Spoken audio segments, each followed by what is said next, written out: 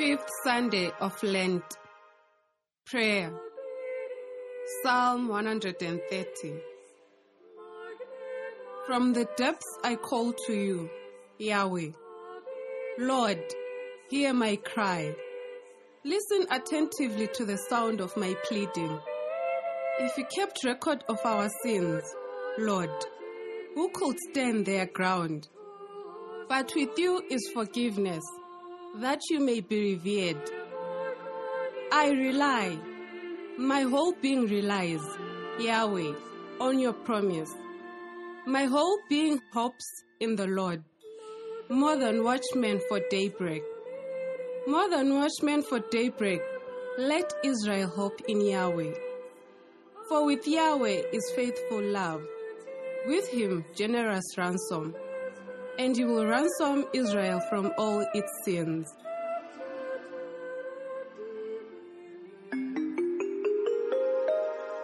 Reading the Word.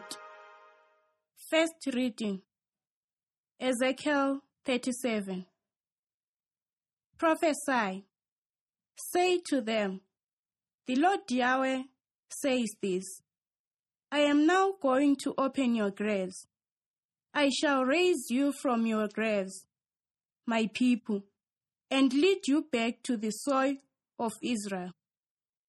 And you will know that I am Yahweh, when I open your graves and raise you from your graves, my people, and put my spirit in you, and you revive, and I resettle you on your own soil. Then you will know that I, Yahweh, have spoken and done this, declares the Lord Yahweh.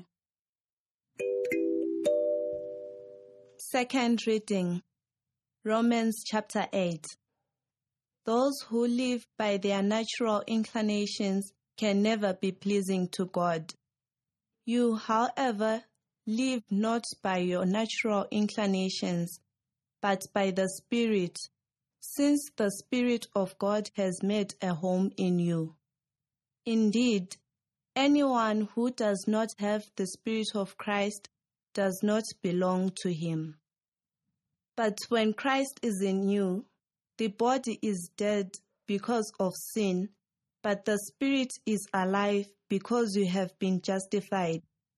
And if the Spirit of him who raised Jesus from the dead has made his home in you, then he who raised Christ Jesus from the dead will give life to your own mortal bodies through his Spirit living in you.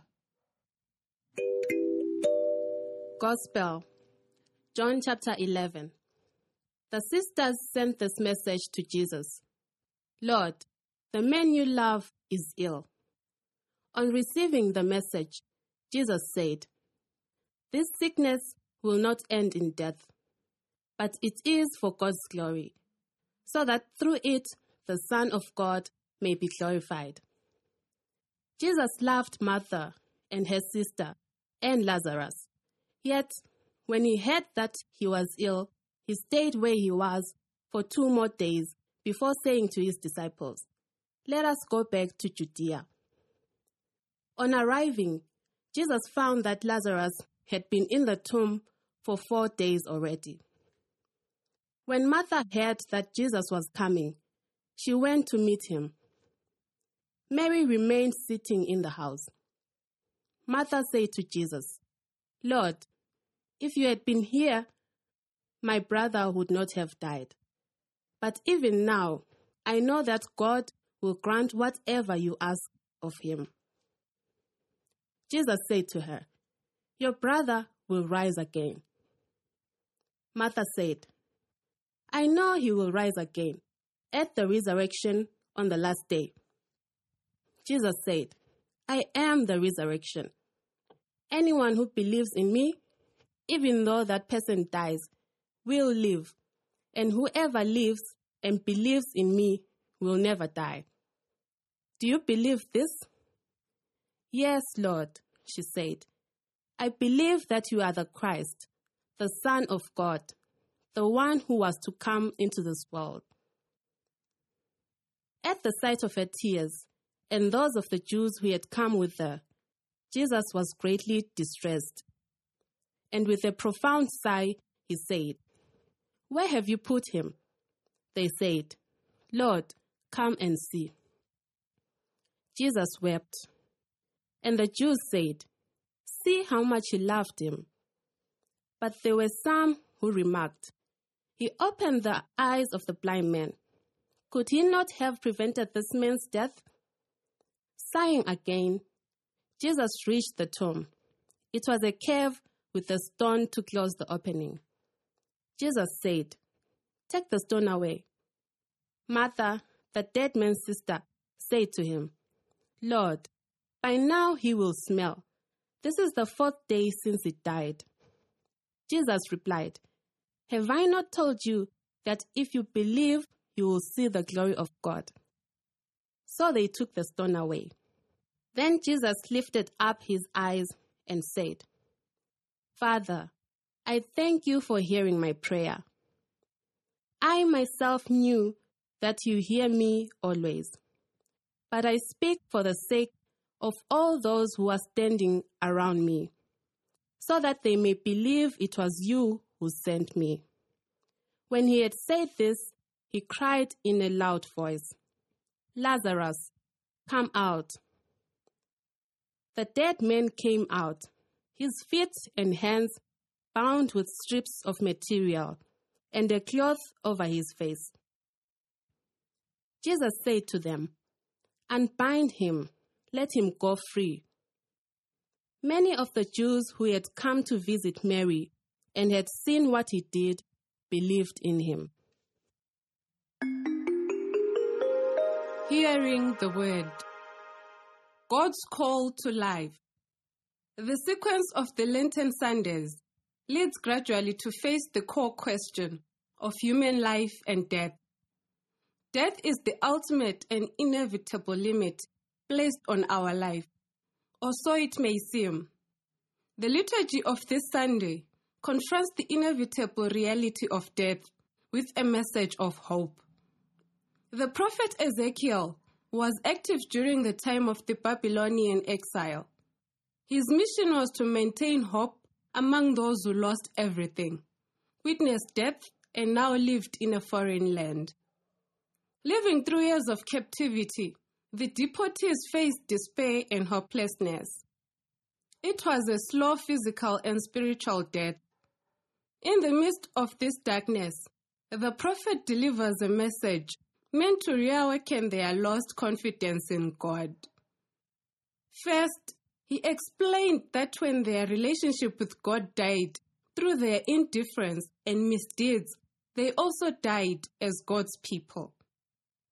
But that is not the end of their story, because the faithful God has already planned the restoration. "I will take you away from among the nations, gather you from all the lands, and bring you back to your own soil." Ezekiel chapter 36. God will restore the life of the nation that was ruined by death. The Babylonian exile is compared to the grave. But this grave will be opened and the people will return. Their spirit will be reanimated by God's Spirit. This image takes us right back to the creation story, when human beings were formed out of the dust of the ground and vivified by the breath of life. Genesis chapter 2. Similarly to the situation in Eden, where the first people knew God intimately as creator and friend, restoration of the nation after the exile will enable the Israelites to see that their God in this very nature is the life giver who will never abandon them to death. And you will know that I am Yahweh when I open your graves and raise you.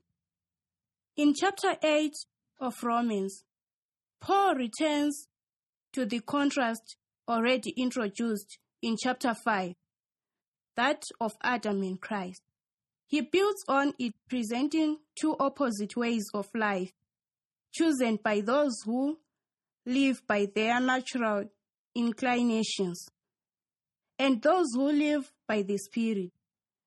The first group is on its way towards death, while the second walks towards eternal life. The presence of the Spirit is the key. Those who walk the way of life have the Spirit guiding them. Since the Spirit of God has made a home in you, when the Spirit is present and at work in the heart of an individual Christian and in the midst of the community, that person or group becomes God's dwelling place. You are a temple of God with the Spirit of God living in you. 1 Corinthians 3. Those living by the Spirit not only have God present in their midst, but also walk towards eternal life, because this Spirit is the Spirit of Him who raised Jesus from the dead. Thus, living by the Spirit in this world, we experience that our body is dead because of sin, but we have secure hope of having eternal life through the same Spirit living in you. Living according to the Spirit transforms our mortal life into a walk not towards death, but towards final communion with God in eternity. Raising Lazarus from the dead is the last of the 7 signs performed by Jesus in John's Gospel. Performing the first one in Cana, the evangelist commented, "This was the first of Jesus' sign. He revealed His glory, and His disciples believed in Him." John 2. Performing the last sign, Jesus comments on the illness of Lazarus. This sickness will not end in death, but it is for God's glory. Then calling Lazarus from the tomb, Jesus said to Martha, "Have I not told you that if you believe, you will see the glory of God?" To see the glory of God means to experience God's presence and action in a very real and visible way. During the Exodus, God's glory was revealed to the people on Sinai in the form of thunder and lightning. Exodus chapter 19. In the Gospel, God's glory is revealed through the life-giving action of Jesus. But the death and raising of Lazarus serves to prepare us for Jesus' own death and resurrection. The final and fullest revelation of God's glory will take place in Jesus. It will begin in the Last Supper and be completed on Easter morning. John 11 alludes to the period of 2 more days when Jesus remained where He was before starting on the way to rescue Lazarus. In His own case, He would remain 2 days in the grave before, on the 3rd day, the glory of God will be manifested by raising Him from the dead. God's glory manifested in Jesus is nothing else but the gift of life that overcame the power of death. In the story of the raising of Lazarus and in Jesus' own story, faith stands out as the point of emphasis. Jesus began His ministry in Cana by inspiring His disciples to believe in Him. They became His friends. Lazarus, Jesus' friend, was rescued from death by Jesus, who demanded faith from his sister. By making these connections, John the Evangelist wants us to see that in Jesus, God's life-giving presence, His glory is manifested. A human being needs only to respond with faith in order to be given the gift of life that overcomes death. Jesus' powerful assurance to Martha is the best summary of the entire story. Anyone who believes in me, even though that person dies, will live. The prophet Ezekiel and Paul link death with sin and its consequences. But they also both state that God stands for life and opens the way to bring nations and people out of death. For Ezekiel, national restoration was a sign of God's life-giving intentions, while for Paul, it was the presence of the Spirit.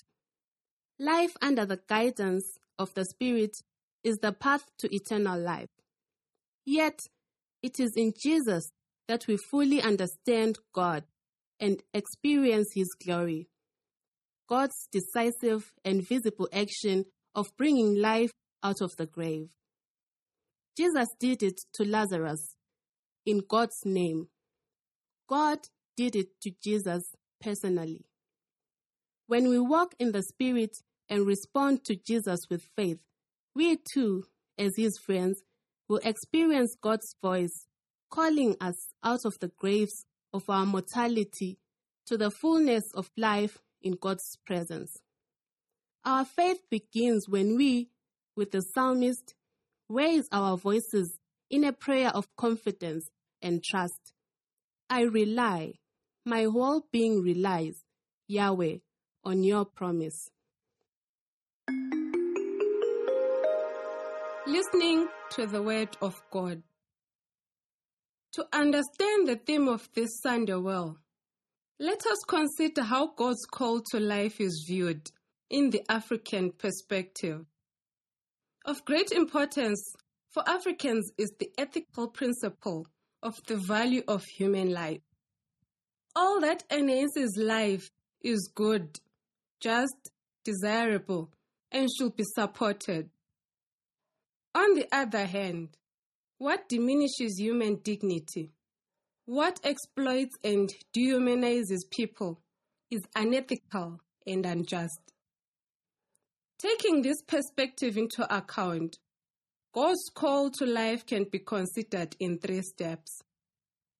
First, God is the author of life, the creator of all living and non-living beings. God not only made everything, but also sustains the entire creation. Human life as sustained by God is sacred and must be respected and treated with deserved dignity. Our Christian responsibility is to respond to God's call to life by promoting and preserving life. Jesus weeps when innocent lives in the wombs of mothers are killed and considered as mere body tissue. And He weeps when we destroy our own life with alcohol, drugs, cigarettes, or other reckless activities. Second, life is a cycle, and the ancestors play a vital role in the community of life. Our ancestors are the living dead, and they are part and parcel of the moral and spiritual formation of the community. They still communicate with their relatives, for example, through dreams or symbols. A good ancestor continues to live when, for example, a new baby receives his or her name. Jesus weeps today when, in many communities, elderly persons are abandoned and neglected by their own children. Today, care for the elderly has become a distressing and troublesome issue in the modern African society. In the past, the elderly were valued as sources of blessing and stability in the community. They were the custodians of wisdom and teachers of customs essential for the young. Today, Jesus weeps when old people are sent early to their graves because of neglect and disrespect, and their wisdom is disregarded and neglected. Thirdly, life is a communal affair lived in genuine relationship and communion between God, people, ancestors, and the land. Today, as Africans, we cannot anymore proudly say, I am, because we are. It seems we are rapidly losing the cultural values that were bringing us together as a community. Extended families are replaced by small nuclear families. Individualistic and egoistic values several weaken the once admired African communal way of life.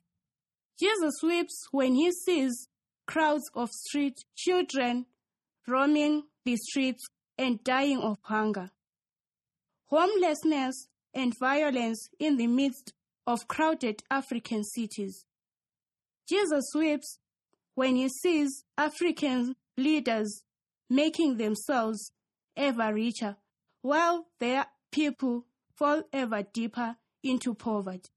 Civil wars and political violence are promoted because of their selfish interests, and good productive land is sold to foreigners for bribes. While claiming to be Africans, they are as far from the communitarian spirit of the African life as one can be. To follow God's call to life is a duty of every African. Our traditional values are perfectly in agreement with God's call to life that we find in the scripture. As Africans, we must look at life as the precious gift from God. This requires that we should be promoters of a culture of life rather than the culture of death. It means that our daily dealing with others in our cities, villages, communities, and parishes must reflect Jesus' call so powerfully heard today. Lazarus, come out and live. I am because we are.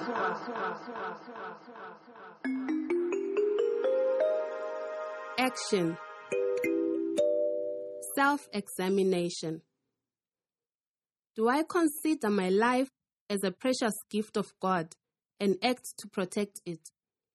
Do I destroy my own life through reckless and unhealthy living? Response to God. In the course of this week, I will thank God daily for my life and pray that I may live it well. Response to your world. In responding to God's call to life, I promise God that in the course of this week, I will visit a sick person in my community and pray with him or her. As a group, let us choose one activity that will show our response to God's call to life. For example, organize a seminar or workshop to educate and enlighten the community about the sacredness of human life and how we ought to protect life from conception to natural death. Prayer. We thank you, Lord, for the gift of life which you have given us. For we know that you created us out of love for the purpose of living our life well and helping others to do so. Continue to give life to our mortal bodies and save us from spiritual death. Let your Holy Spirit direct our actions and thoughts to be life-giving people to one another. We ask this through Christ our Lord. Amen.